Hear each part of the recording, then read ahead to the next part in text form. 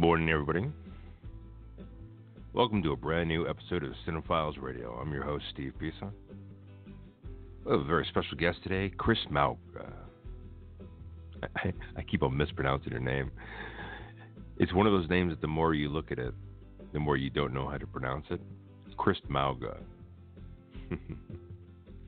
She's a great producer, great friend.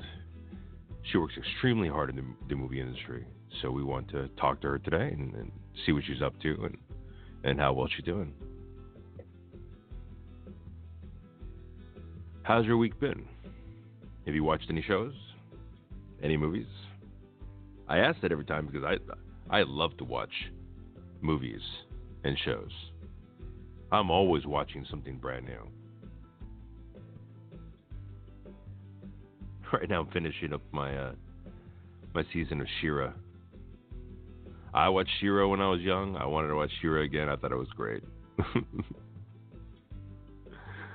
But I will tell you about I went to go see last night, and that was Terminator Dark Fate. That was a really, really bad movie. Now, there's not going to be any spoilers here. But that's a bad movie. If you're considering that they went after the first film to the second film, and then they're going to this film. So that's what the timeline is. That's the timeline justification. It was horrible. I walked out of the theater stunned. Just stunned. And the hard part is a lot of you have not seen it yet, so it's very difficult to explain to you why it's a bad film. If you were a fan of the first and second film, I would say give it a shot.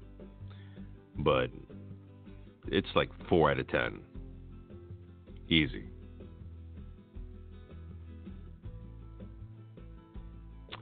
The action was there. I don't know, just...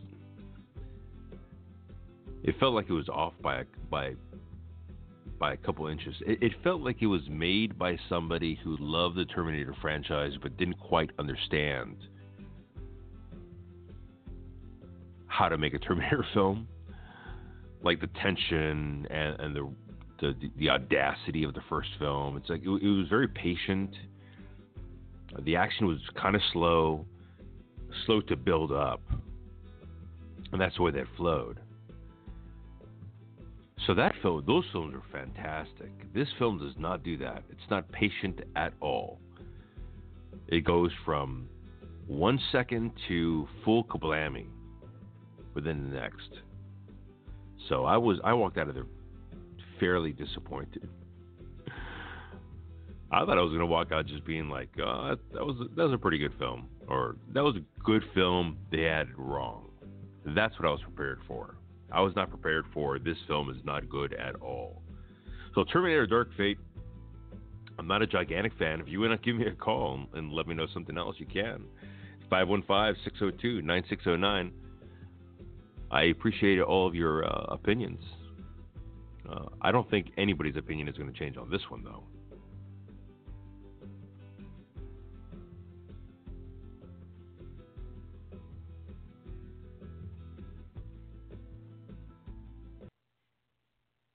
Went to AFM this week, selling a friend of mine's film at AFM, American Film Market. It's a hotel room over here in Santa Monica. Not a hotel room, but a hotel itself. It's the Lowe's Hotel. The place is gigantic. It's got some big stars in there, and it's a nice place. It's really nice. But it goes to show you how much and how many films there are out there. I don't know if you can even call them movies anymore. I think media is really the best words you can use. You know, now that I'm talking about AFM, we have krisd on the phone. Let's get her in here. Let's talk to her about movies and a lot of things that happens in the movie industry, and she'll know. krisd, are you there? I'm here. How are you? Hey. Can you hear me okay? I can hear you okay. Everybody's just clapping for you. How you doing, girl? I'm well. Awesome. Well, we're just talking about movies. We're just talking about AFM, and I thought, what better time to bring you on the radio is right now. I came back from the Sholo Film Festival, and everybody knew you, which was hilarious Yay. to me. And then when I would watch a movie, I would see your name crawl up the line. It was really one of those hilarious moments. So tell me, how did you get your start in producing in Hollywood? Kind of by accident. I've always been doing creative work within the industry in some avenue, whether it be I was a model scout manager, photography, would do scouting for locations. Well, I see that. Like that. You do everything. I mean, when I look at your IMDb, I mean it's a litany, it's a list of what to do in Hollywood. So how did you start off in this entire thing to get you into this point? I mean, obviously you're naming off a lot of things there. Well, I was in the industry many years ago. Took a huge break. Didn't know I was going to even come back into this industry until my daughter decided she wanted to be an actress. And yeah, so once she was on a few different sets, and we did, indie films, there's always a need for some assistance in the indie industry. Right. And I just had some of the capabilities to fill those spots where I could see they needed help. And from there, I pretty much just went straight into producing. Let's specify into there. What are those capabilities? Because I don't think a lot of people know what producers do. I think they admire them, see them from afar. Often they'll see them as needlers who get involved when they shouldn't get involved. But I don't think a lot of people really know what a producer does. What do you do?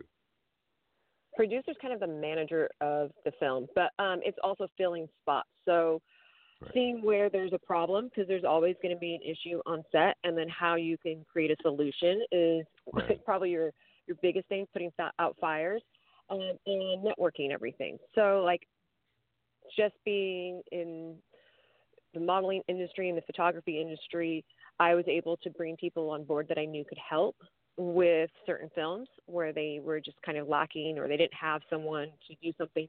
I think a lot of indie industry people, when they first start to create their first film, if they're a writer or a director, they haven't really touched all the avenues and the needs that you need to make a film. It's like, hey, I'm going to go rogue and I'm just going to shoot a film. And then they realize, oh, I'm missing something, or there's a spot that needs to be filled, and for you to actually fulfill the film needs. And producers, that's kind of what you do. You make sure that all of those spots are filled, and that you have people in play to create the perfect team. You need a team, and it's complete teamwork. And so with producing, there's so many different things you can do as a producer. A lot of people, like you said, they don't really know what a producer does. And every producer is different. That I realize. There's some people who just come in who want to just do the creative side of producing. It's a lot more than just the creative side of producing. There's producing consultants. I do a lot of consulting, helping people, figure out how to do pre-production, production, and post-production. Okay.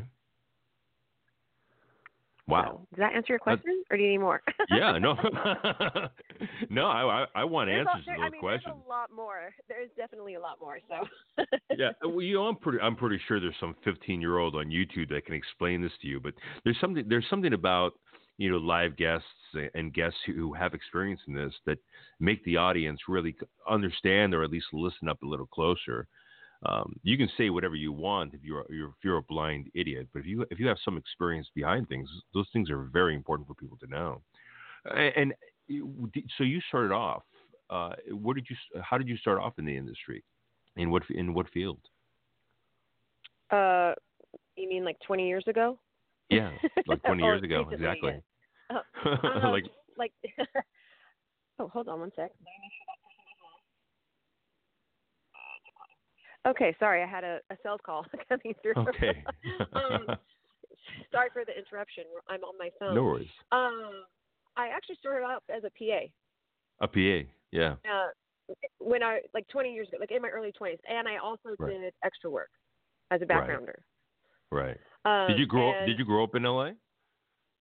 Yes. Well, LA area, Orange County, LA, Right. Santa Barbara. Sure. That's LA. Mm-hmm. Yeah, that's all LA.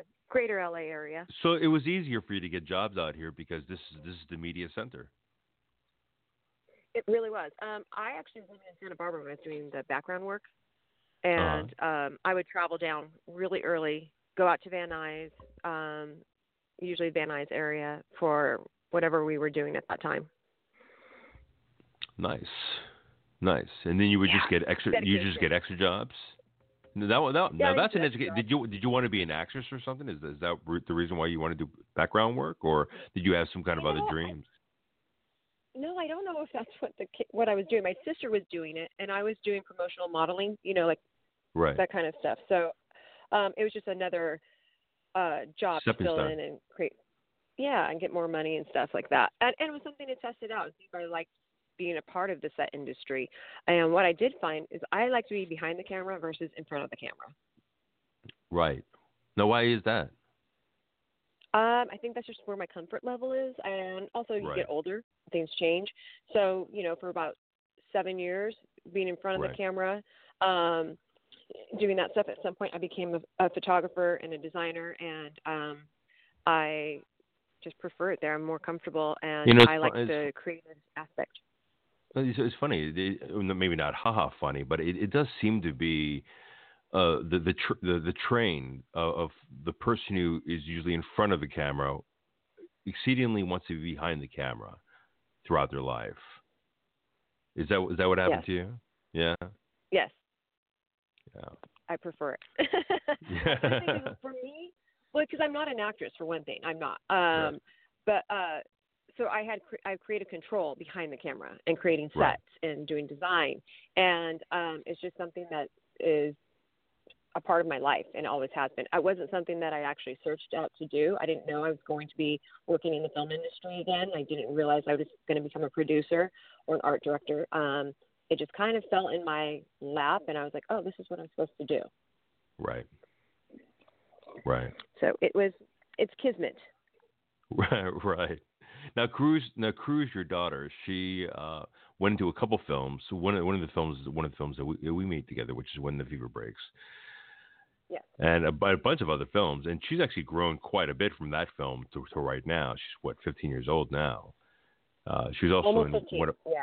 Almost 15 years old. Wow. Yeah. They don't stay children forever. They grow pretty damn fast. That's the interesting thing about actresses and actors that are of that age. They grow so fast. It's incredible. I know, it's scary because you look back on things, and also as a child actor or a teen actor, movies take a while to actually a full feature. It will take a while for it to actually make it into production and be completed and be put out either in the film, the festival circuit, or be sold for distribution. So, if you see When the Fever Breaks, which we just had our first screening in the Sholo, Cruz is very young. she's very young. So, sadly, it really doesn't help her career at this time. But we had footage of her much, prior to that, for a long time ago, that we were able to put in her reel to help, elevate and promote her work.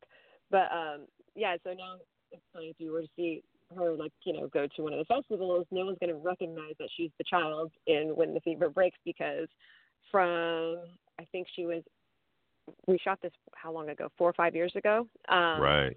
It's about 4 years ago. We wrapped, and 4 years in a child's life is completely different. They do not look the same. Oh, absolutely. And remotely the same at all.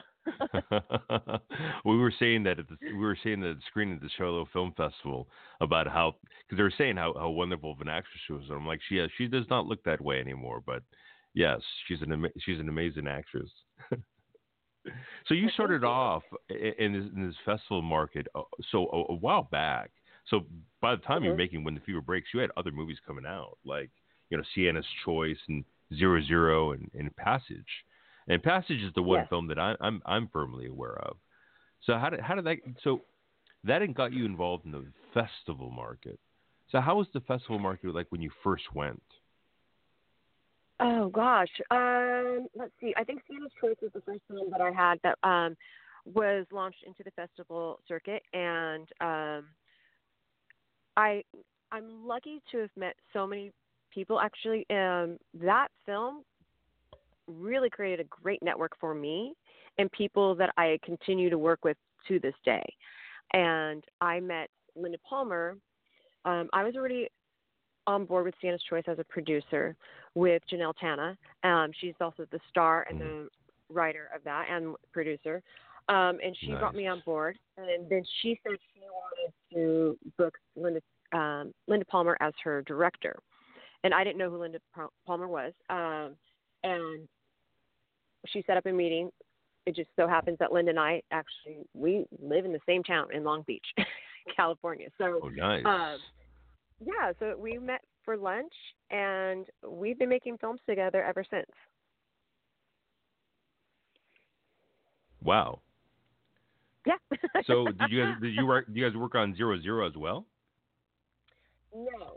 So Zero Zero was by Randall Whittinghill, writer director as well. Cruz went on audition, and that happened to be here in Long Beach, which is remarkable. There's not a lot of auditions in Long Beach, so when we have that opportunity, I'm so stoked on that instead of having to Right. drive to LA because traffic. Um, and she got that part. It's an incredible short film, very moving. Randall has a very keen sense to a female psyche, I would say. He's Right. very sensitive to women's views and women's rights. Hmm. Hmm. That's wonderful. What is the story about? It's a coming of age film, and it's about two people who kind of go through an abandonment in a sense. One is Mm. an adult male, and then she is a young girl about to go through the change in a sense. Right. Right. And yeah, and so they find support in the oddest way between each other. I don't want to give away the whole film though. Right. Of It's course, something you you won't be really able have to to watch it. Yeah. Don't give too much away. Now, yeah, but passage. it's Now, passage. No, go ahead. Go ahead. oh no, I'm just saying it's a really beautiful film. It's an unlikely story that you would not expect. It has a turn of events, and they come out being friends. And these two people of polar opposite worlds with different experiences in life find Oh, friendship within each other. almost like an odd couple. Yeah, really. It's Yeah. but it's and it's got twists and turns, and it's only a short film. I mean, it's got how long is it? I think we're about short of maybe 14 minutes. And it's a big story, and it Yeah. really makes an impact to the audience. Yeah. Do you find that these shorter films make an impact on people? Like I would say, like Martin Scorsese was saying that Marvel films are not films, and I would like to hear his point of view on shorter films or on films that are more art or more independent. Because if that is not a movie, then what is an independent film? Some independent films are like a half an hour, some are 45 minutes, some are 10 minutes. What do you think of the art of the independent film and where it stands today in today's market? Uh, I love independent films. I thrive on them. We don't make it's purely for the passion. We're not making money. No one's really making any money on these films, Yeah, but it is really to build up your resume, expand your creative horizons, and get a feel for how to make films. It's the same as making a huge film. It's just going to be a lot more people, a lot more finances and expenses. right. But short films, if you want to make a mark, if you want to be seen in this industry, and you want to start sharing your work, short films are the way to go. Start building up your audience and your fan base. So Right. and it's, it's not an easy task. So it's not something you can just, I'm just going to make a short film. It really is a lot of work. It takes an entire team, anywhere from 10 people, which is like the most minimal, which I did. Right. Really hard to do with only 10 people, but it can be done. And it's still a huge expense. It's still like a $15,000 film with only 10 people on staff, in your crew. So, yeah, and it's a lot more work. The fewer people you have, the more work you have to do. So, and you want to have people who are very talented in every single element, and they know their job. And if they know other jobs, great. But it's just a lot of work. These are 12, 15-hour days for a crew on set, setting up, making it happen, and then creating a hopefully kick-ass film. And you're going to see some incredible work when you go to these festivals. You'll also see some shitty work, but it's a learning process. And these people, sorry, I don't know if I'm allowed to say that on your radio. Apologies. Not usually, but it's okay. Apologies. But it's a learning process for everybody, and we all start somewhere. So I don't like to judge too much. And art is subjective, and films are art. So what I might find is a fine film, another person may not agree with me, and that's fine. But we're exposed to so many different ideas and views and creative avenues. It's really wonderful and sometimes overwhelming. And I love going to festivals because we're filmmakers all trying to make it in some way, make an impact creatively, and we all support each other.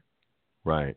The networking is very important as well, because I see that one of the ways that you make yourself known is that you yourself have a lot of connections, because you are kind and friendly and outgoing and what have you, and people want to stay connected with you.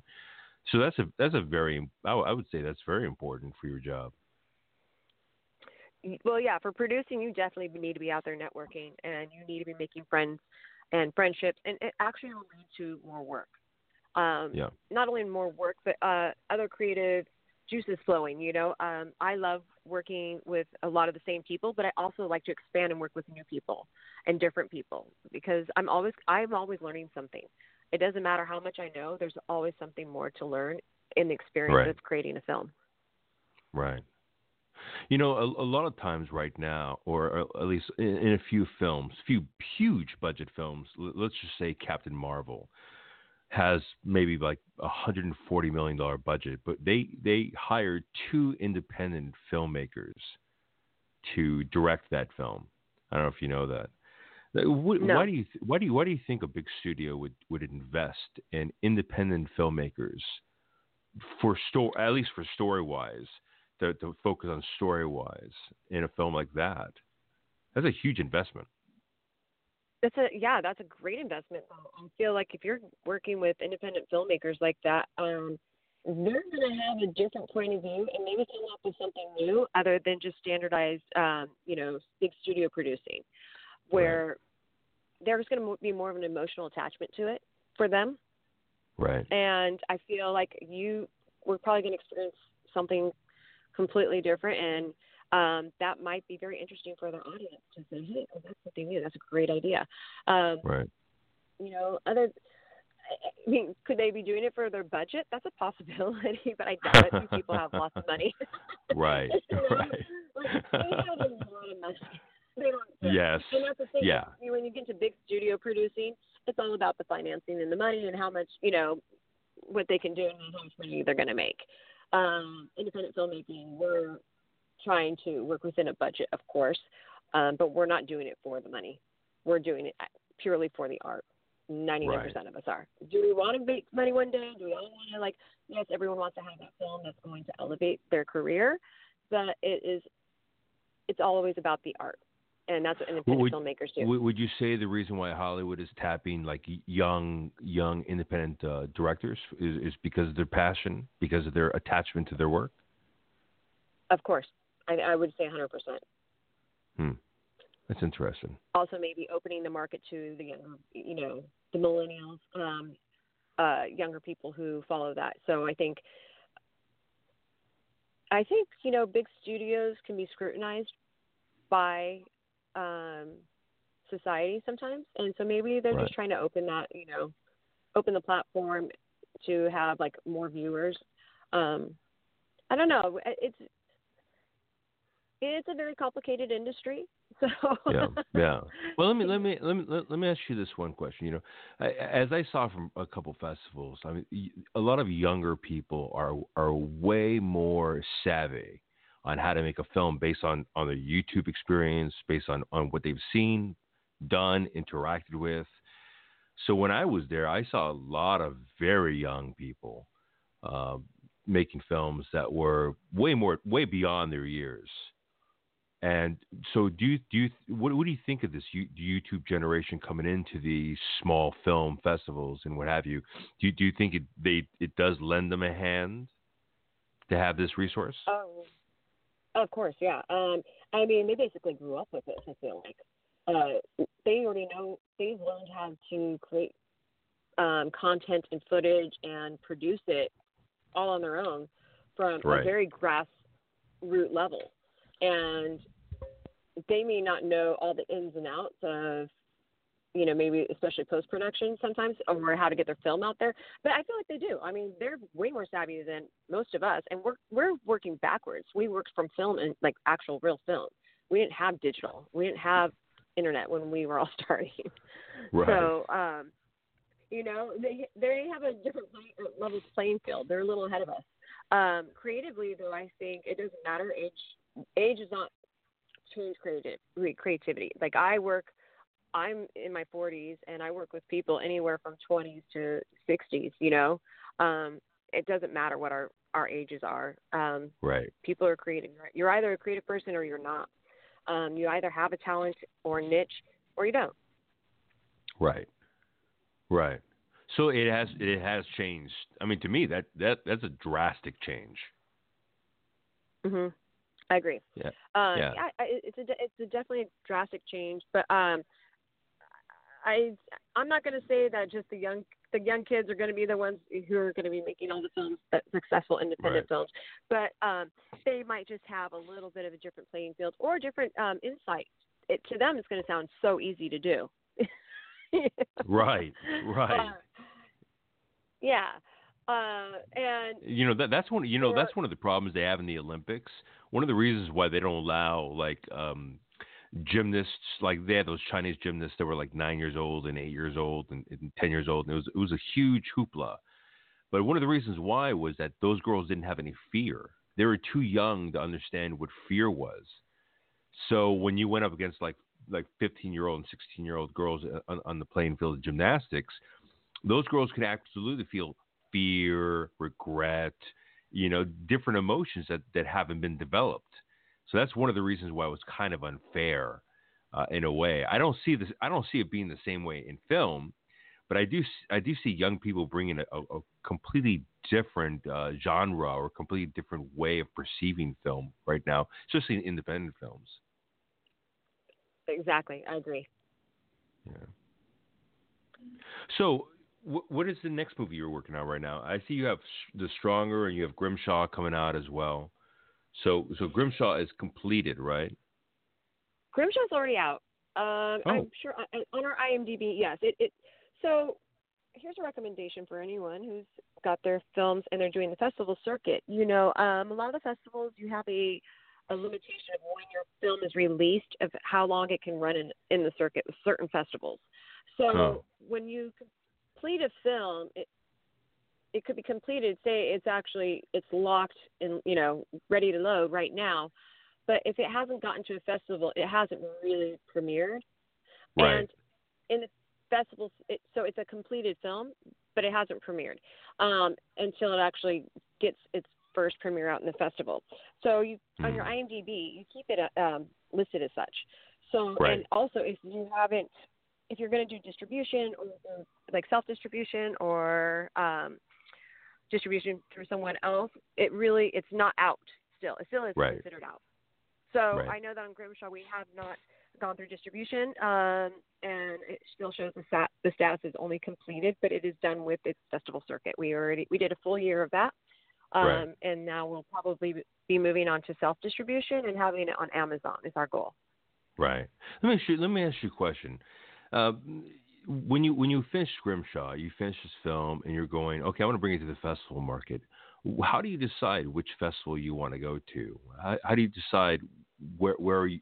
I mean, is it based on the contacts that you've made before that you know where you're going to make it, or is there a central lookup where you look up like where you can go to festivals? How do you do that? Okay, so there is Film Freeway, which has majority of the festivals listed there, and that's usually how you're going to submit. There's also Without a Box, but I thought Without Out a Box is about to go out of business. I'm not sure. Don't quote me on that, but I thought that was the rumor at least over a year ago. Right. Right. So we use, a lot of us, yeah. So a lot of us use an online platform called Film Freeway, where you can see all the festivals when they're accepting submissions, and also what their platform is. Some are for horror specific, they have genre specific festivals. Some are for, they focus on dramatics, whatever it is, or comedy. And then there's the all encompassing Right. festivals as well. And it's pretty much about research. Of course, we all know the big ones, and that's going to be TIFF, that's going to be Sundance and Cannes and all of that, right? Yeah. Yeah, and we all, I think the majority of our films we have submitted to most, the bigger ones. You want to do it regardless. What you have to understand is how many thousands and thousands and thousands of submissions go to these bigger platform festivals with the big celebrities, and the possibility of even being viewed or screened, even though they all say they're going to be screened. Yeah, there's no guarantee they're actually going to be screened for consideration. Is what we found out. Yeah, and then they're basically. Well, I'm sorry. No, go ahead. Oh, I was just saying, we just basically do our due diligence of like researching the festivals that interest us. We want to have a broad base. We want to go across the nation. We want to do international. We want the films to be viewed as much as possible. And you go through your hierarchy of listing of like which ones you really, really, really want to submit to, that you would like. What are your bucket list festivals, basically, your dream festivals that you would like to, and then you go through different tiers. And I create tiers of list of festivals for each film, because every film's different. Right. That's awesome. I just came back. I just came back from AFM, and I've been going there this entire weekend. Have you been to AFM before? A long time ago. I haven't gone recently, and I was going to go this year, but I'm definitely going next year. Yeah, it is. It's timing. Yeah, it is timing. It's literally crazy. You walk in there, it's amazing to see how much media is being made on a daily basis. Exactly, and you want to go there with content that you're ready to sell too. So, absolutely. Yeah, I feel like, that's where you're going to get the best benefit if you're going to go to AFM. But it's similar to a conference. It's like a film conference, and you go there, and they have classes and courses for you to learn how to sell your film, how to pitch your film, all that stuff. So it's a great resource for filmmakers or people who are wanting to become filmmakers. It's an investment, but I think it's worth it, though, for the most part. I agree. It looked very stuffy. I mean, you literally walk down a passageway, and there's every single room is filled with a movie or movies, plural. But what was staggering to me was, we can no longer really call things movies, technically speaking, because a lot of these films up here are going to show up on VOD, Hulu, Amazon Prime, and whether it's a movie and whether it's just straight out media. It's just one of those questions that I have these days of, does that make sense to you? Oh, no, I get it. Yeah. I guess the lines are blending now with now the media being like via Netflix. Netflix shows miniseries. They have films. And they also have shorts on there too. So, there's so many. The barriers and the the media lines are definitely blending now. But I think it's really elevated the content that we see. And I mean, gosh, there's so much great work. I invest way too much time watching Netflix now. Well, what shows have you watched recently that you liked? Oh my gosh, don't do that to me. I saw Queer Eye in Japan. That was a great series. Oh really? I see. Yeah. Oh yeah. So yeah, that's a guilty pleasure. I would think. That's all those kind of shows guilty pleasure. Like the Real Housewives of whatever. I didn't think for myself that I would watch a show like Queer Eye and get all emotional, but like they really talk to these people and really center them down and get into the spiritual aspect and every aspect of their lives to help them out. I'm like, wow, they're pretty special human beings. So that's one of those shows that I didn't expect to like. But I wouldn't consider it like The Bachelor or anything like that. Yeah, no, I don't watch that. I don't watch that kind of garbage. I gave up cable TV, when Amazon and Netflix all of a sudden, just were creating such awesome content. I'm like, I don't have time for this other crap. So, but there's also, you know what though? It's actually challenged the networks like ABC, CBS, and NBC, Fox, all of them to create better content. Because when I have gone back, like randomly, I'll be like, oh, and I flash through. I'm like, oh, that's a great show. So, I mean, there's so much talent out there. It's amazing. Right. Do you see any of your future episodes, future films, future series going to like Apple Plus or Disney Plus or anything like that, like Amazon? Is that something you would like?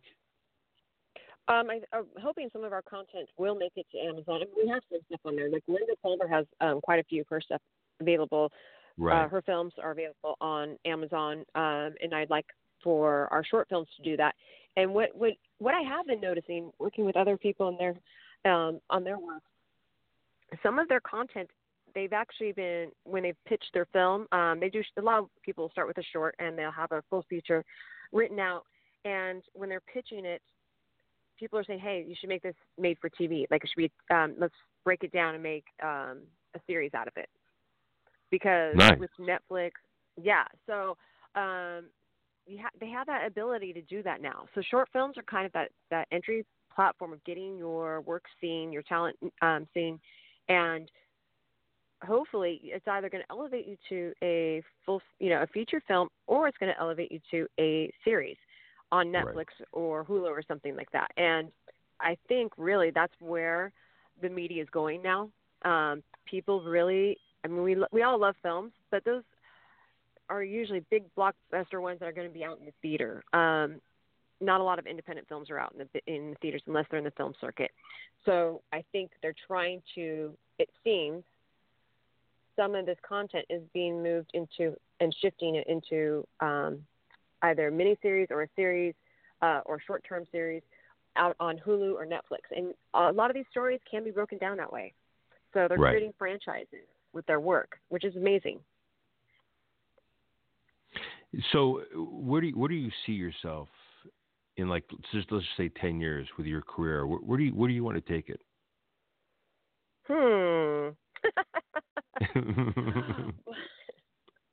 Let's put a wish list together. Gosh, right?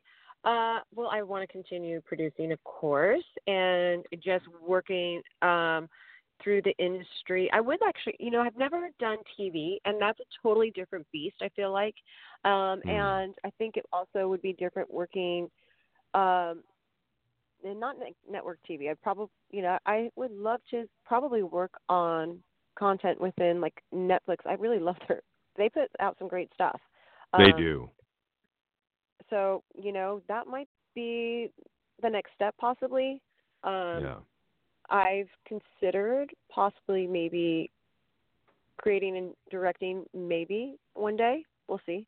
Nice. So you're thinking about directing yourself. Nice. I might. I will definitely try it. How's that? I know I will try it at some point in my life. I don't know how soon that will be. I really do love producing though. I like it. And I like doing everything that I I'm lucky to do. I do, a lot of the design work, the creative side, but I like creating teams and helping Yeah. people fulfill their dream of getting their film out there. That's special. That's nice. No, you make a great director. You've got the right attitude for it. And when you know what you want, you definitely go for it. Well, thank you. We'll see. I'm putting that out there for the future, like you said, in 10 years or something like that. Right now, I'd like to just continue to hone my skills and help others like I have. And I love learning from other people as well, and I like teaching people as well. So, it's a give and take. Where are you going from here? So what's next for you? Right now, we are in post-production for The Stronger, Hmm. another film by Randall Whittinghill, and this is going to be this is going to be one of those that's going to hit the festival circuit pretty hard. I think it's going to really move Really? a lot of people. It's about sexual assault in the military and bringing awareness to that and creating hopefully a voice for people who have been affected by sexual assault. Wow. So That's yeah, a it's very something. strong subject. Yeah, and we had, it's a strong subject, but it's also a hard subject to work around and maneuver with respect because you don't want to disrespect our military, our service people, men and women who sacrifice their lives to represent and honor freedom. And Right. but sexual assault happens everywhere, and from people who I've spoken to who are served in the military, they said that it is a it's an issue that really needs to be focused on and it needs to be addressed because it's something that has continued to happen over the years. Oh, excuse me, I almost got hit by a car just now. I'm sitting in my car. Oh, I okay. almost did. Like, wow, okay. So now I lost my train of my thought because I almost died just now. So you're talking about don't die, don't this, die. this car just came plowing like straight into my almost hit my door. All right, this is real life in the making, guys. Yeah. So we're talking about your film that you're working on. You're Yes. working on post production right now. Yes. Yeah. So I mean, it's a touchy subject, but it does need to be addressed, and we have been getting a lot of information from Protect Our Defenders, and we would like to help people who have been affected, direct them to a source where they can get help or get information. Yes. And this film is just really, it's going to create some waves, and I hope it, creates waves of calmness in the end for those who really need their voices heard. And the film is called The Stronger, right? Yes. And it who's it stars directed by again? Randall Whittinghill, who did 00, Okay. and which Okay. cruise my daughter was in. Nice. And it's only a cast of two. Oh. It's an impactful Okay. story. It's going to be a 10-minute short. Again, he knows how to put a lot of, it's not really content, but the story can be developed into so much more just from this 10-minute short film. And you're going to walk away with something with a lot of emotions and, hopefully some inspiration as well. Right. That's nice. I can't tell you too much about it though. so it's in post. That's in post right now. Yes, that's in post, and so it will be making it to the film festival circuit quite soon. I'm hoping we will have something, maybe a premiere in January or February would be my goal. Nice, really nice. Well, I love talking to you. I can talk to you all day long. I mean, these are very fascinating subjects for me. I love listening to the interaction, little things that you need to do in order to become a producer. It's one of those fields that I think that is very misunderstood. I think a lot of people see producers as like busybodies, like getting involved where they shouldn't get involved. But that is not really the truth. No. There is a huge misconception, I think, what a producer is, especially if you haven't made a lot of films or been in the industry long enough to see what happens behind the scenes. Um, a lot of, I have people send me stuff and say, I'd like you to produce my film. And what they really say, I want you to pay for my film. Right. Right. And that's not what producers actually do. Yes, we will help find funding for your film or teach you how to raise funds via, campaigning. I've done a lot of campaigns. They're a nightmare. They're not fun, but it's Right. a good way for you to get funding for your film.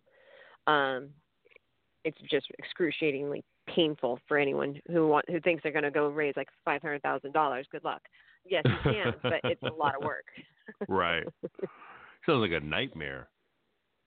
It's probably the worst part of the responsibility is trying to get the funds available for you to make a film. So whether it be private funding, a lender where you borrow the money, investors where you still have to pay back and get a return on investment, or just raising campaign funds. One thing you won't be able to get real investors for short films, though, because there's no return on investment for a short film. There's no money to make out of it. Right. Short films are basically to build up your resume, show what you can do, and and hopefully maybe elevate yourself to get. You can even get that distributed or self-distributed, and then possibly get signed for a full feature film. Right. That's interesting. So tell us, how can we get in touch with you? How can we find you on social media? Do you have an Instagram? Do you have a Facebook? Do you have anything that you're usually on that we can focus on? Yes. You can find me on my website, refinedrebel.studios. And I'm also on Instagram and Facebook as krisd, KRSD, Refined Rebel. Nice. Thank you so much for coming on today. I really appreciate you coming on. A lot of great insight. Cool. I hope so. I didn't ask you a question that I do ask other people though. If you can go back to that 20-year-old self, that self before when you were first working in Hollywood, is there any advice you would have given that person now, opposed to how you are now? Yeah, I think, it has a lot to do the way things are done now versus back then, where because we have internet and social media, it's so much more accessible. I wish we could have had that back then. It would have made it a lot easier for a lot of people. Right. But, I think it was really easier when I was 20 to see barriers. Like everything at that time, just because we didn't have social media, it was harder. It was much harder. Like you're basically we hit the pavement, We passed out headshots and comp cards and did go-sees and did herd calling, and we did that kind of stuff. And it wasn't. And now it's much easier, much more organized, much more accessible. And, I wish we had that back then, but we didn't. But I also, we could have been more gung-ho, and I could have said, if you see a barrier, oh, I can't do that. I don't have that experience. Oh, I need to go to school, or I need to do that. No, you don't, really. I could have gained more experience had I just pushed forward and been a little bit more tenacious like I am now. Right. Right. I guess that's what I would have done back then. Thank you so much for joining us. I greatly appreciate it. Chris Mauga, thank you very much for joining us today. Have yourself a great weekend. Thank you. Huh? You too. All right, and I'll see you at the festival circuit for our next one on When the Fever Breaks. I will see you very soon on that market, and we'll also have you on again for those films. And the next film you have on for definitely for the film that you're talking about, I'd like to have you back on the show. And that sounds the stronger sounds very intriguing to me. I mean, everyone, I'm very excited about all the work that I've been able to be a part of. Everyone's so talented, and I love them all. So it's been awesome working with all of the creative juices and people out there. They're all unique and just amazing people. Yeah. Thank you so much. Thank you so much for coming on. Have yourself a great weekend. Okay, you too. Thank you. Bye-bye. Bye. All right, that's Chris right there. She was fantastic, wasn't she? I love hearing information from people, especially about producing, because producing is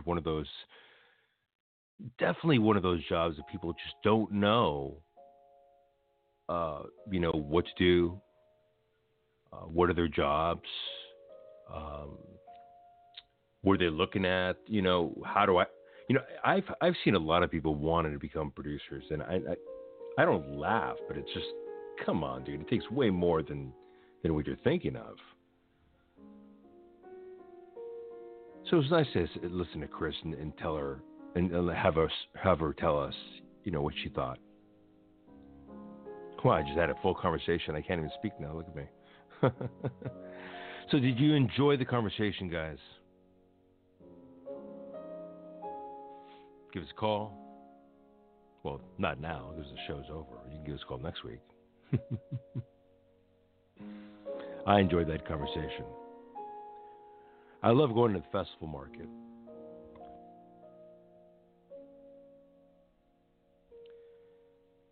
Thank you, everybody, for joining us this weekend. My name's Steve Pisa for Cinema Files Radio. I really hope you have a fantastic weekend. Stay close to your family. Tell the people you do that you love them. And just be a good person.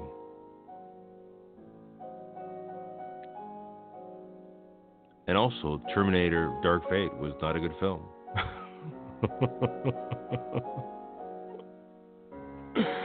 I wish that it was, though.